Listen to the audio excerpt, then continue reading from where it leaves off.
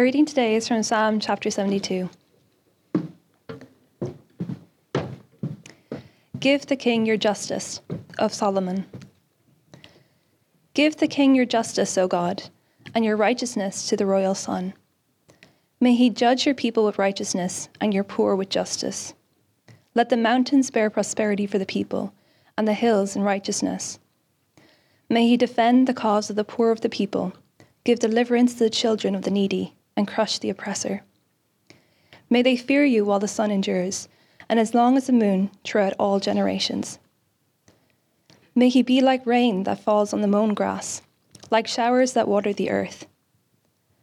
In his days may the righteous flourish, and peace abound till the moon be no more. May he have dominion from sea to sea, and from the river to the ends of the earth. May desert tribes bow down before him, and his enemies lick the dust. May the kings of Tarshish and of the coastlands render him tribute. May the kings of Sheba and Seba bring gifts. May all kings fall down before him. All nations serve him. For he delivers the needy when he calls, the poor and him who has no helper. He has pity on the weak and the needy, and saves the lives of the needy. From oppression and violence, he redeems their life, and precious is their blood in his sight. Long may he live. May gold of Sheba be given to him. May prayer be made for him continually, and blessings invoked for him all the day. May there be abundance of grain in the land. On the tops of the mountains may it wave. May its fruits be like Lebanon, and may people blossom in the cities like the grass of the field. May his name endure forever, his fame continue as long as the sun. May peoples be blessed in him. All nations call him blessed. Blessed be the Lord, the God of Israel, who alone does wondrous things. Blessed be his glorious name forever. May the whole earth be filled with his glory. Amen and amen. The prayers of David, the son of Jesse, are ended. And so reads God's word. Good morning. My name is Peter. I'm one of the leaders here at City. You are very, very welcome. It's my pleasure, my privilege to be speaking from Psalm 72 today. If you don't have a Bible, please grab one. I don't want to make you fear, but we are going to look at a couple of other parts of the Bible as well. But I'll guide you there in a while. So this psalm is all about a king. I wonder what you're thinking of when you think of a king.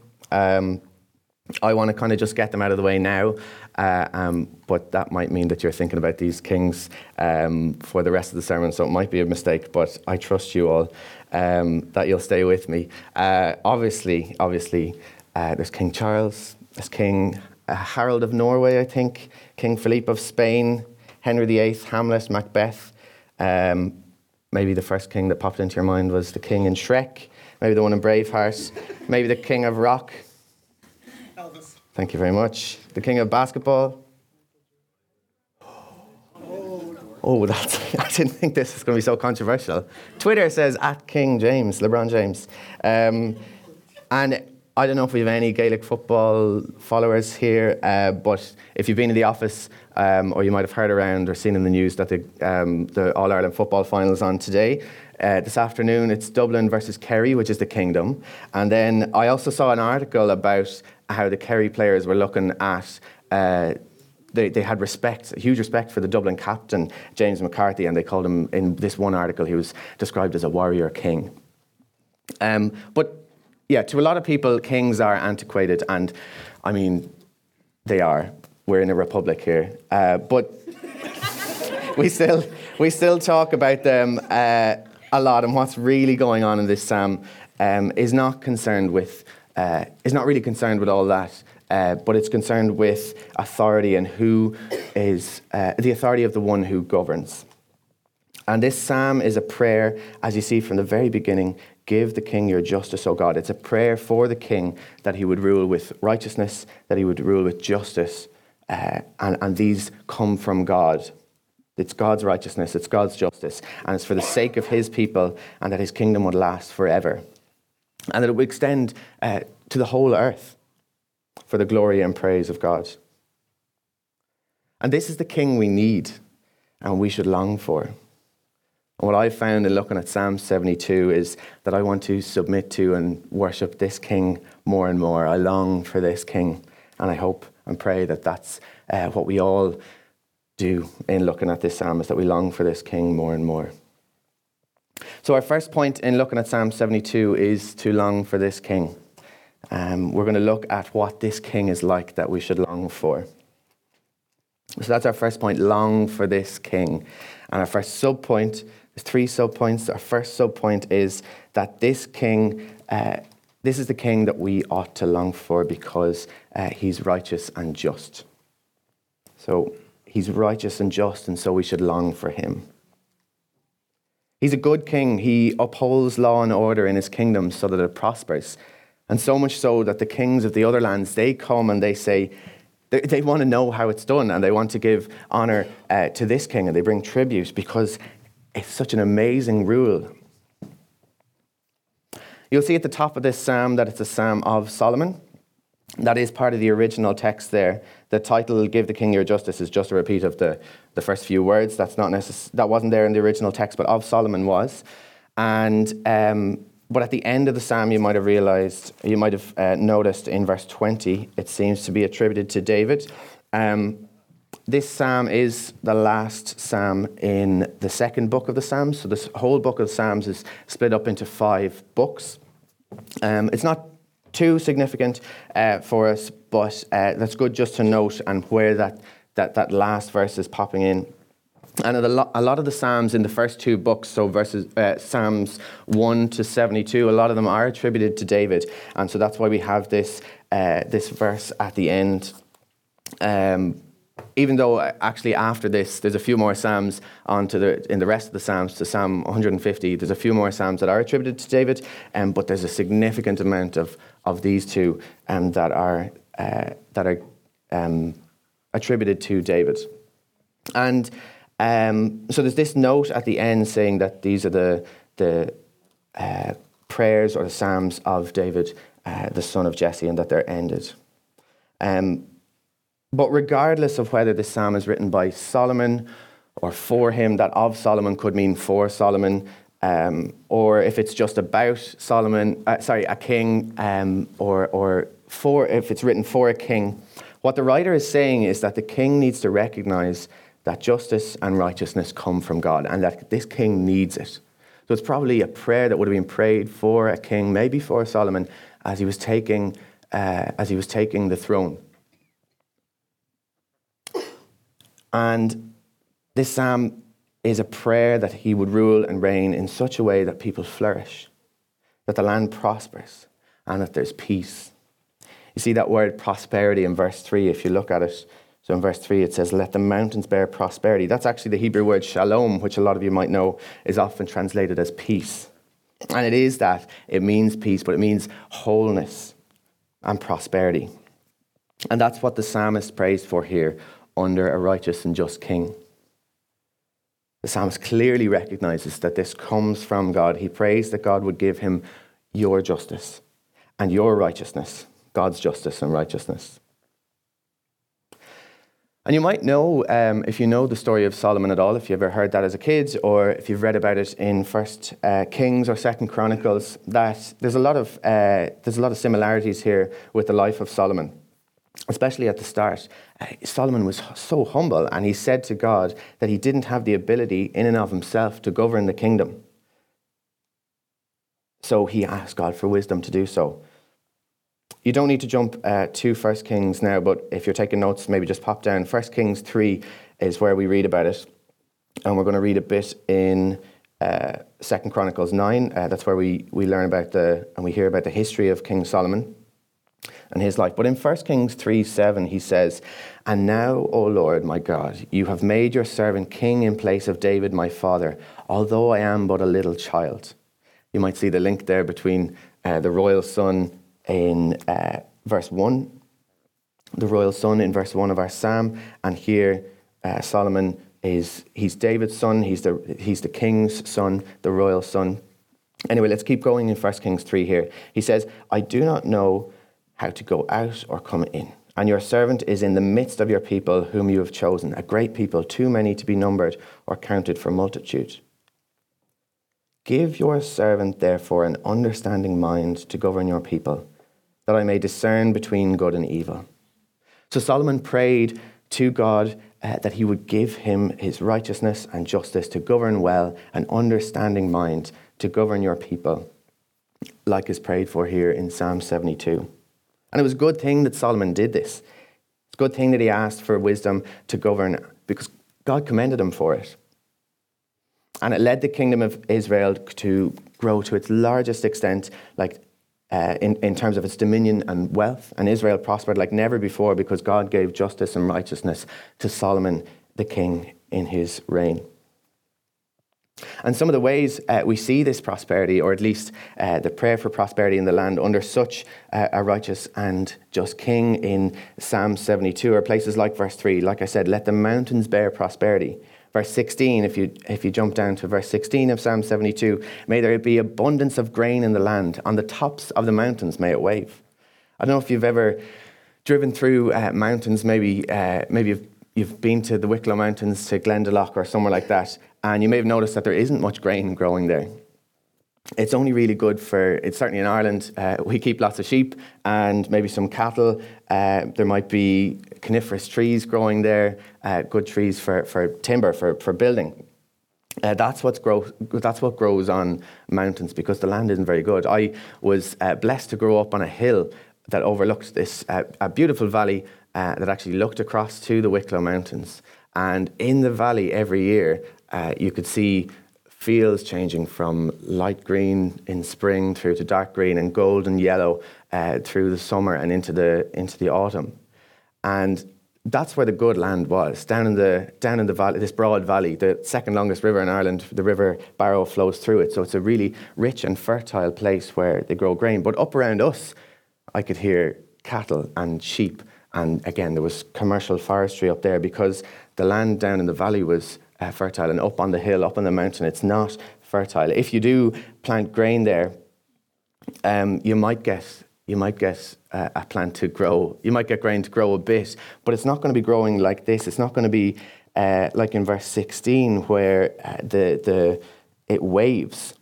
That idea that it's actually growing so tall that it's bending under the weight of the produce, of the corn or the grain, or whatever it is being grown.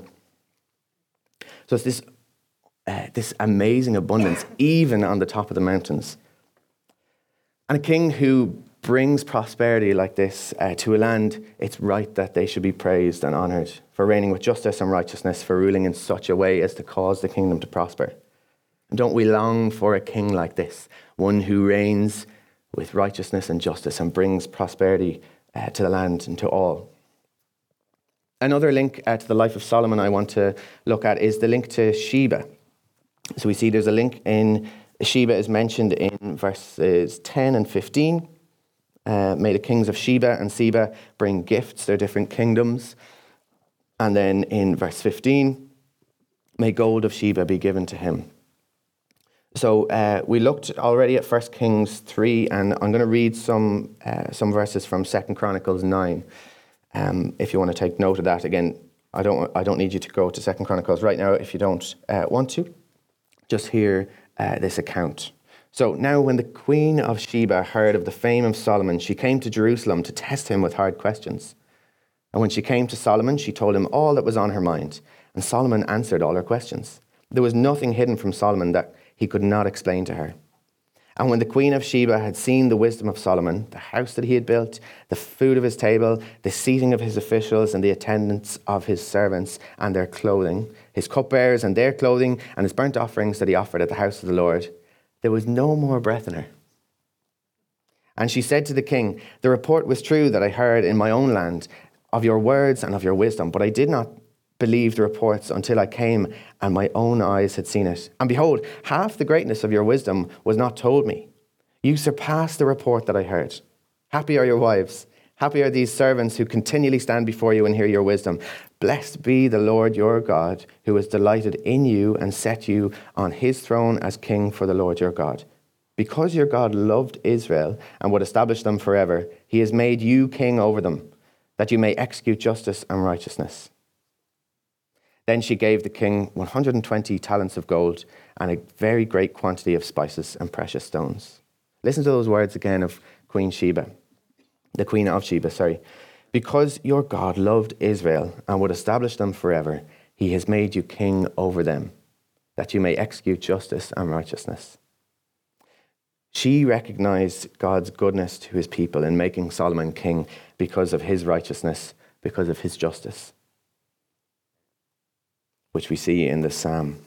And then again, like in the psalm, she gave a ton of gold and other gifts because of his great reign, because he ruled with justice and righteousness. And that's what should happen. And we long for such a king who rules with justice and righteousness, the justice and righteousness of God. But all this justice, all this righteousness is really significant and important part of the rule of any authority. But the psalmist doesn't leave it there.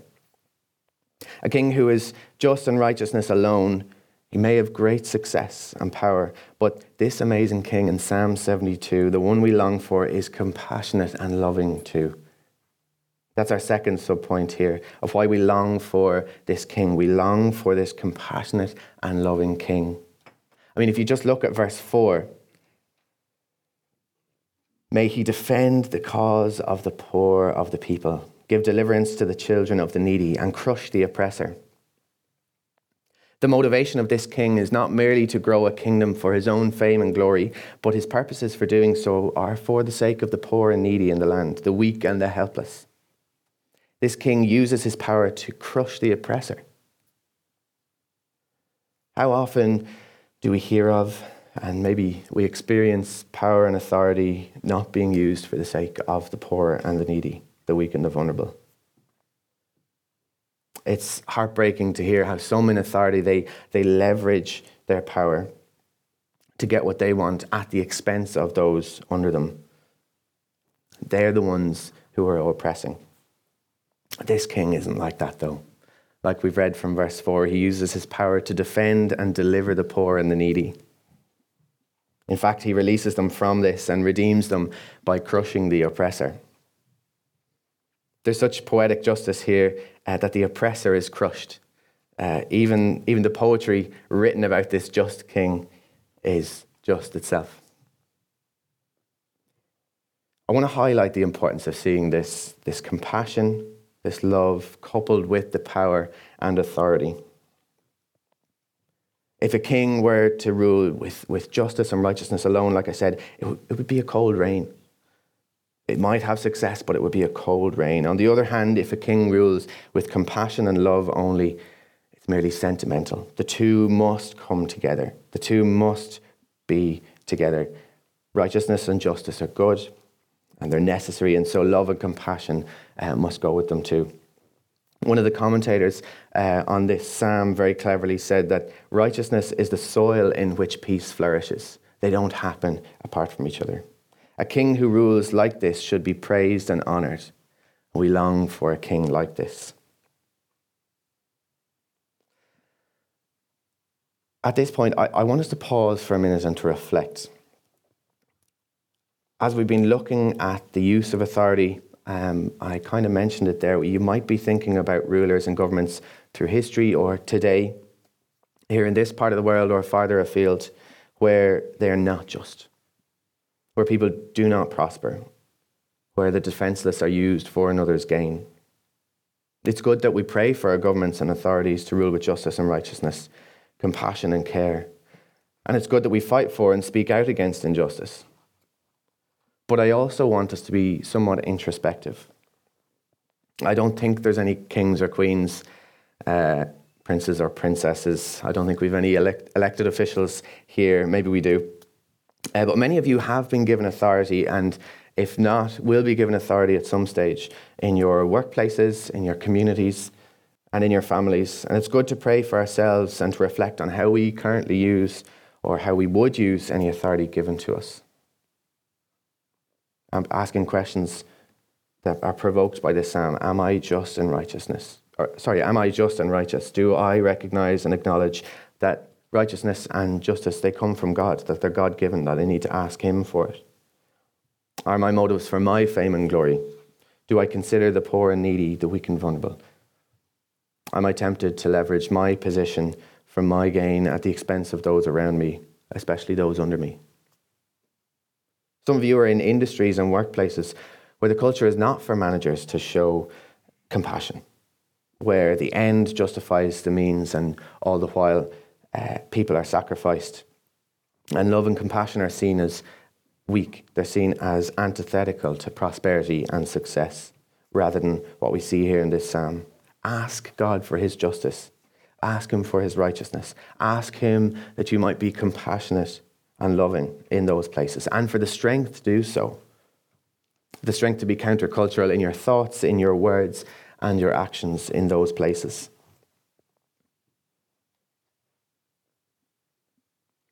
Let's think again about this king that we long for, this king in Psalm 72. Because as we've been reading this, you might have noticed already that this kind of king doesn't really exist. A king who's perfectly just and righteous in his judgments, yet compassionate and loving. You know this from your experience with authority, and you might know this from the life of Solomon. Despite being humble in asking for wisdom from God, Solomon was sinful and human, and he ended up using his power for himself, acting without justice or righteousness, without compassion or love at times. And that's all without even mentioning the unbelievable nature of the dominion of the king in Psalm 72. It's scattered through there of how his dominion is to extend to the ends of the earth and over every king and nation, from sea to sea and from the river to the ends of the earth. All rulers, whether inland, in the desert, or on the coast, or islands, they will render this king tribute. And then there's the time scale of his dominion. It's until the sun and the moon are no more.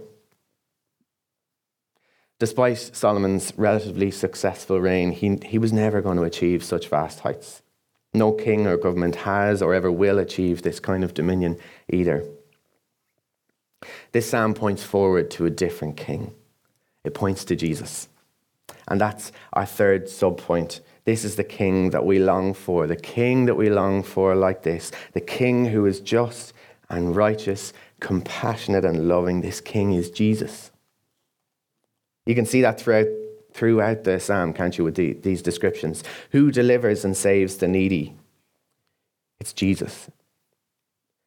But let me take you quickly. I want to go from the text and these pictures, these descriptions. You can pair them really easily to different things that you know about Jesus and what he did. But I want to go directly from the text, and this is where I'm going to ask you to do a little bit of work. We're going to go from verse 8 to Zechariah 9. I'll show you where that is in a minute. And then to Matthew. So stick in Psalm 72. Keep your finger in Psalm 72 or a bookmark or whatever. If you have it, a lot of you are on your phones. It'll be fairly easy. They're only a few apart. But we're going to look. Just read Psalm 72 verse 8. So Psalm 72 verse 8 before we leave Psalm 72 for a minute or two. May he have dominion from sea to sea and from the river to the ends of the earth. He's got this. This is talking about his dominion and where it will be. It'll be from sea to sea. It'll be from the river. That's probably the river Euphrates. That's over that way to the ends of the earth. There's this idea that his reign will cover the whole earth. So I want you to jump then to the second last book of the Old Testament, Zechariah chapter 9. The second last book of the Old Testament, Zechariah chapter 9. Hopefully you're able to find that. Zechariah chapter 9 verse 10, you'll see it's pretty much the same as the verse we just read. So if you see at the last two lines in Zechariah 9, chapter 9, verse 10, it says, his rule shall be from sea to sea and from the river to the ends of the earth. So Zechariah was talking about this king as well. And if you just go up to verse 9 there in Zechariah chapter 9, you'll see that he is talking about the king. He says, rejoice greatly, O daughter of Zion. Shout aloud, O daughter of Jerusalem. Behold, your king is coming to you. It's the king, like we've been talking about in Psalm 72. And it goes on.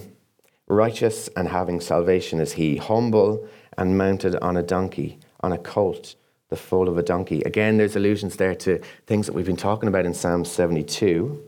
He's righteous, saving his people, being compassionate and loving towards them. And maybe you're starting to see Jesus in this.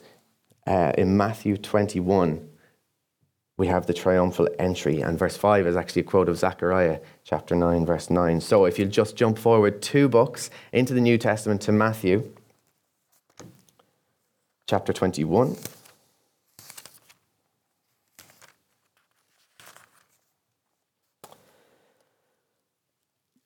So Matthew chapter 21 and verse 5.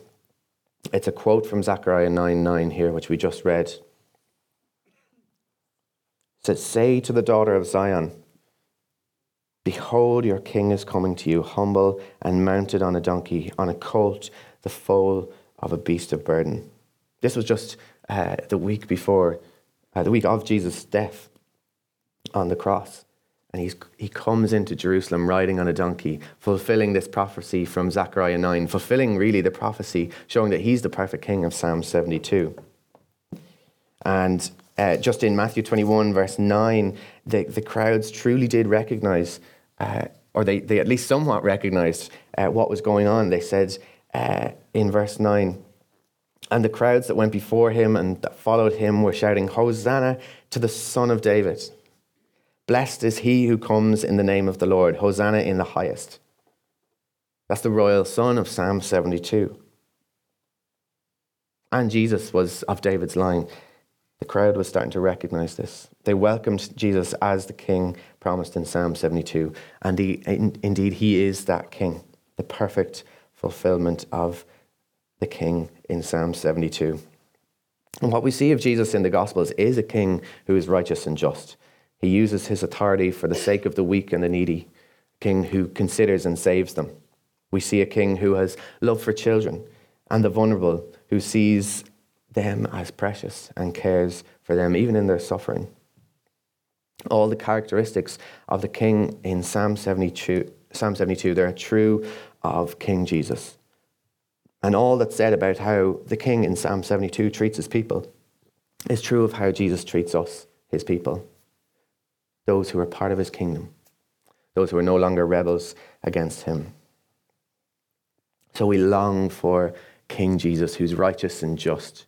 He's compassionate and loving. I hope your hearts and minds have been stirred to long for this king described in Psalm 72, to long for King Jesus to rule because of how good he is, ruling with righteousness, justice, compassion, love, and care. Don't we all need this king? Don't we all long for him? Don't we desire that he would have dominion from sea to sea, as it says in Psalm 72 here, that all nations and kings would come and worship him and serve him. They would call him blessed. They would see how amazing he is. In our prayer for authorities and rulers, we should also pray that his kingdom would come as we've been taught by him. The Gospels record how Jesus was ushering in the kingdom, and it ends with him sending out his disciples to the ends of the earth to preach the good news of the kingdom. But what about the citizens of this kingdom? What about his people? Psalm 72 gives us a pretty amazing perspective on life with Jesus as king, what it's like to be loved by this king. And that's our second main point. Firstly, we looked at that we should long for this king, and now we're going to see that we should be loved by this king. We can be loved by this king. And what does it mean to be loved by this king? We'll look again at Psalm 72 if you want to flick back there. So Psalm 72, we see that the people prosper and flourish. That's what it means to be loved by the king. And it's not just the strong people or the smart people or the well-connected people. It's very clear in this psalm that the weak, the vulnerable, the needy, the oppressed, the helpless, the poor, they all thrive and they flourish in this kingdom. One day all things will be made new, and the tops of the mountains will teem with abundance for the people. There'll be grain growing and waving on the tops of the mountains. It's remarkable that in verse 3 that it says that this is for the people. Let the mountains bear prosperity for the people. The fruit of the land in verse 16 will be the best of the best, like in Lebanon. The people will blossom in the cities too. How beautiful it is, this description of people living under this king. All will be made right in the land and in society to the ends of the earth.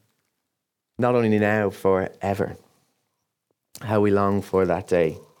But those under King Jesus still flourish today, and increasingly so as they continue to submit to and worship King Jesus. So we flourish, we prosper under this King as we're loved by him.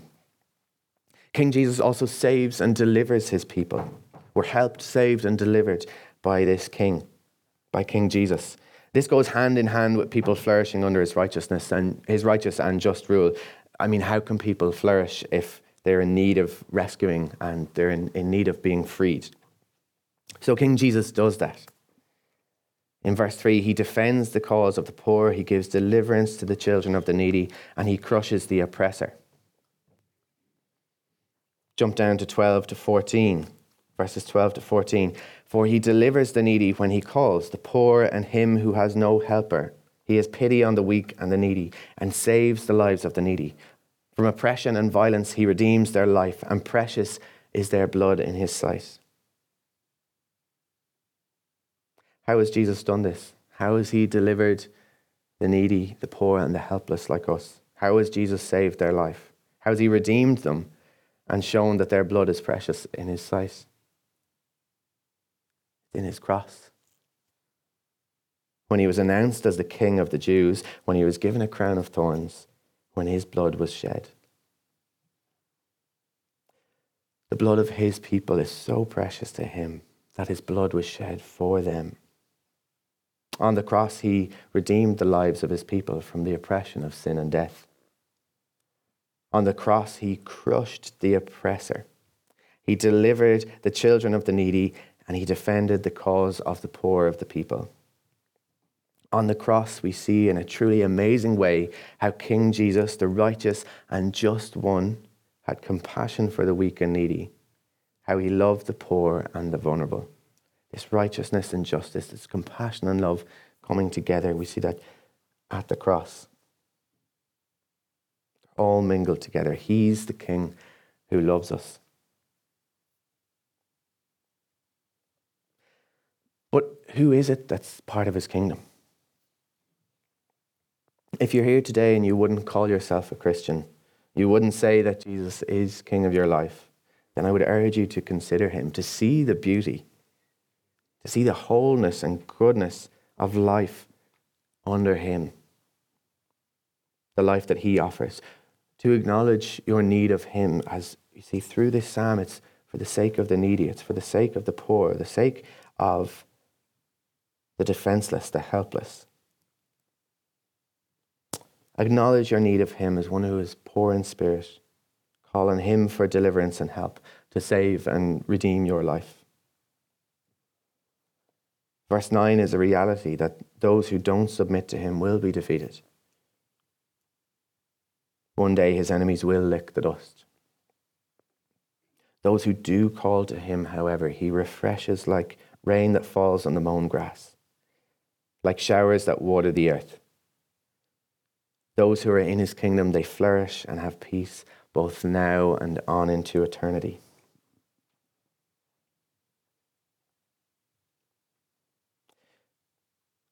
So we're loved by this King. And that brings us on to our next point, that we should live for this King. We should love and glorify him. He's the perfect King who rules with righteousness and justice, and so we worship him. He gives you life, so live for him. He's done wondrous things, as it says at the end of this psalm, so glorify him. So in this last point, and a couple of sub-points again, how do we respond to this perfect King? How do we respond to a King, King Jesus, who rules with God's righteousness and justice? Well, he's worthy of honor and praise, so we worship him. The perfect King is worthy of our worship.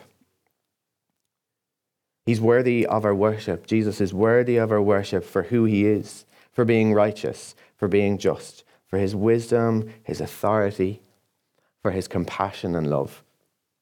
We acknowledge his perfection. That's worshipping him. We marvel at it. That's worshipping him. And we burst out in songs of praise. We tell of his compassion and love, wanting everyone to know him. We're wanting everyone to know who he is. And we should look at where we don't worship him. We should look at what parts of our lives that Jesus is not king. What are we giving authority to in our hearts as king instead of King Jesus? All kings will fall down before him. Submit these things that we're making king. Submit them to the perfect king and live for him. I want us to remember the context of this psalm for a moment. It's a prayer for the king as he's about to set out on his reign, that he would rule with righteousness and justice, and in that to be compassionate and loving. As I said before, this is what we should be praying for our authorities. It's good and right to pray for them, even if we don't agree with them or if we feel hard done by sometimes because of the way they exercise their authority. We should pray that they govern with righteousness. We should pray that they are just and that they judge us rightly. And we should pray all this recognizing that it's God who gives us who gives authority, and it's he who gives his righteousness and justice. And where we see good governance, we should thank God and worship him for it. Where we see injustice and suffering, we should pray for that power to be used to crush the oppressor. This is actually worship to Jesus, that we should see that his authority and his rule cover the whole earth in every aspect. So we should worship King Jesus. That's how we respond to this perfect king. And we should also live for him because he gives us life. He's saved us. He's redeemed us. He's given us life, and so we live for him. That's our second subpoint here under how we should respond to this king, that we should live for, love and glorify him. And this life that he gives us, it's not just mere existence, but it's true life. The life he gives is one of abundance and flourishing. And what do you do with such a life? I think it can actually be summed up a lot in what God said to Adam and Eve in the garden: be fruitful and multiply. God has given us so much, so we use what he's given us. We enjoy his good gifts. The amazing thing here is that we don't earn this. It's clear in this psalm again that we're the weak and the needy ones. We don't come with anything, yet God gives us this abundant life. So be fruitful and multiply. In the Gospels, especially in Matthew, Jesus teaches about what kingdom life is like, what it means to live for him. So it's important that we look to his teachings. He teaches that we should love God and that we should love others. Elsewhere in the New Testament, we're taught about what the fruit of the Spirit is. Love, joy, peace, patience, kindness, goodness, faithfulness, gentleness, and self-control. One thing that you might have picked up on in verse 12 is that the king delivers the one who has no helper. And through our series in John, we saw how Jesus gives the Holy Spirit to all his people, and the Holy Spirit is our helper. So this part of the abundance the king gives to his people is that he actually gives us himself. He gives us the Holy Spirit. And it's out of that, by the enabling of the Holy Spirit, that we can live for him, that we can have the fruit of the Spirit, that we can love God and love others. So in calling us to live for him, I don't call you to do it on your own strength. It's in his strength. It's by the power of his Spirit. And he has done wondrous and glorious things.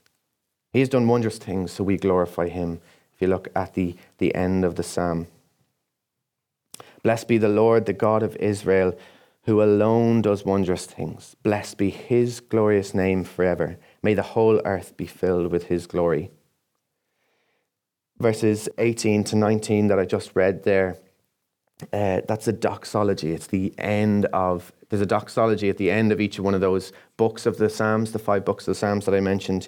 This is the doxology at the end of book 2, and it's a fitting end not only to every book of the Psalms, giving praise to God, giving worship to him. Doxology is just an expression of praise and worship to God. It's fitting at the end of book 2 and every book, but it's also fitting at the end of this psalm that it points our eyes up to worship God.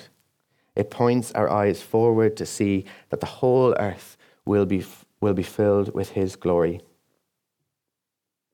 This doxology and this psalm tell of the wondrous things God has done and that he alone is worthy of glory. As we worship him for who he is, as we live for him, the one who has given us life, we do so to bring glory to his name. We know that the whole earth will be filled with his glory, as we see here. And so we invite the nations to serve him. All kings, we invite them to bow down before King Jesus, and that's how we live. So we long for this king who judges with righteousness and justice, who gave his life in love to save his people, that we may flourish, that we may blossom. And so we live lives of worship to him, bringing glory to his name.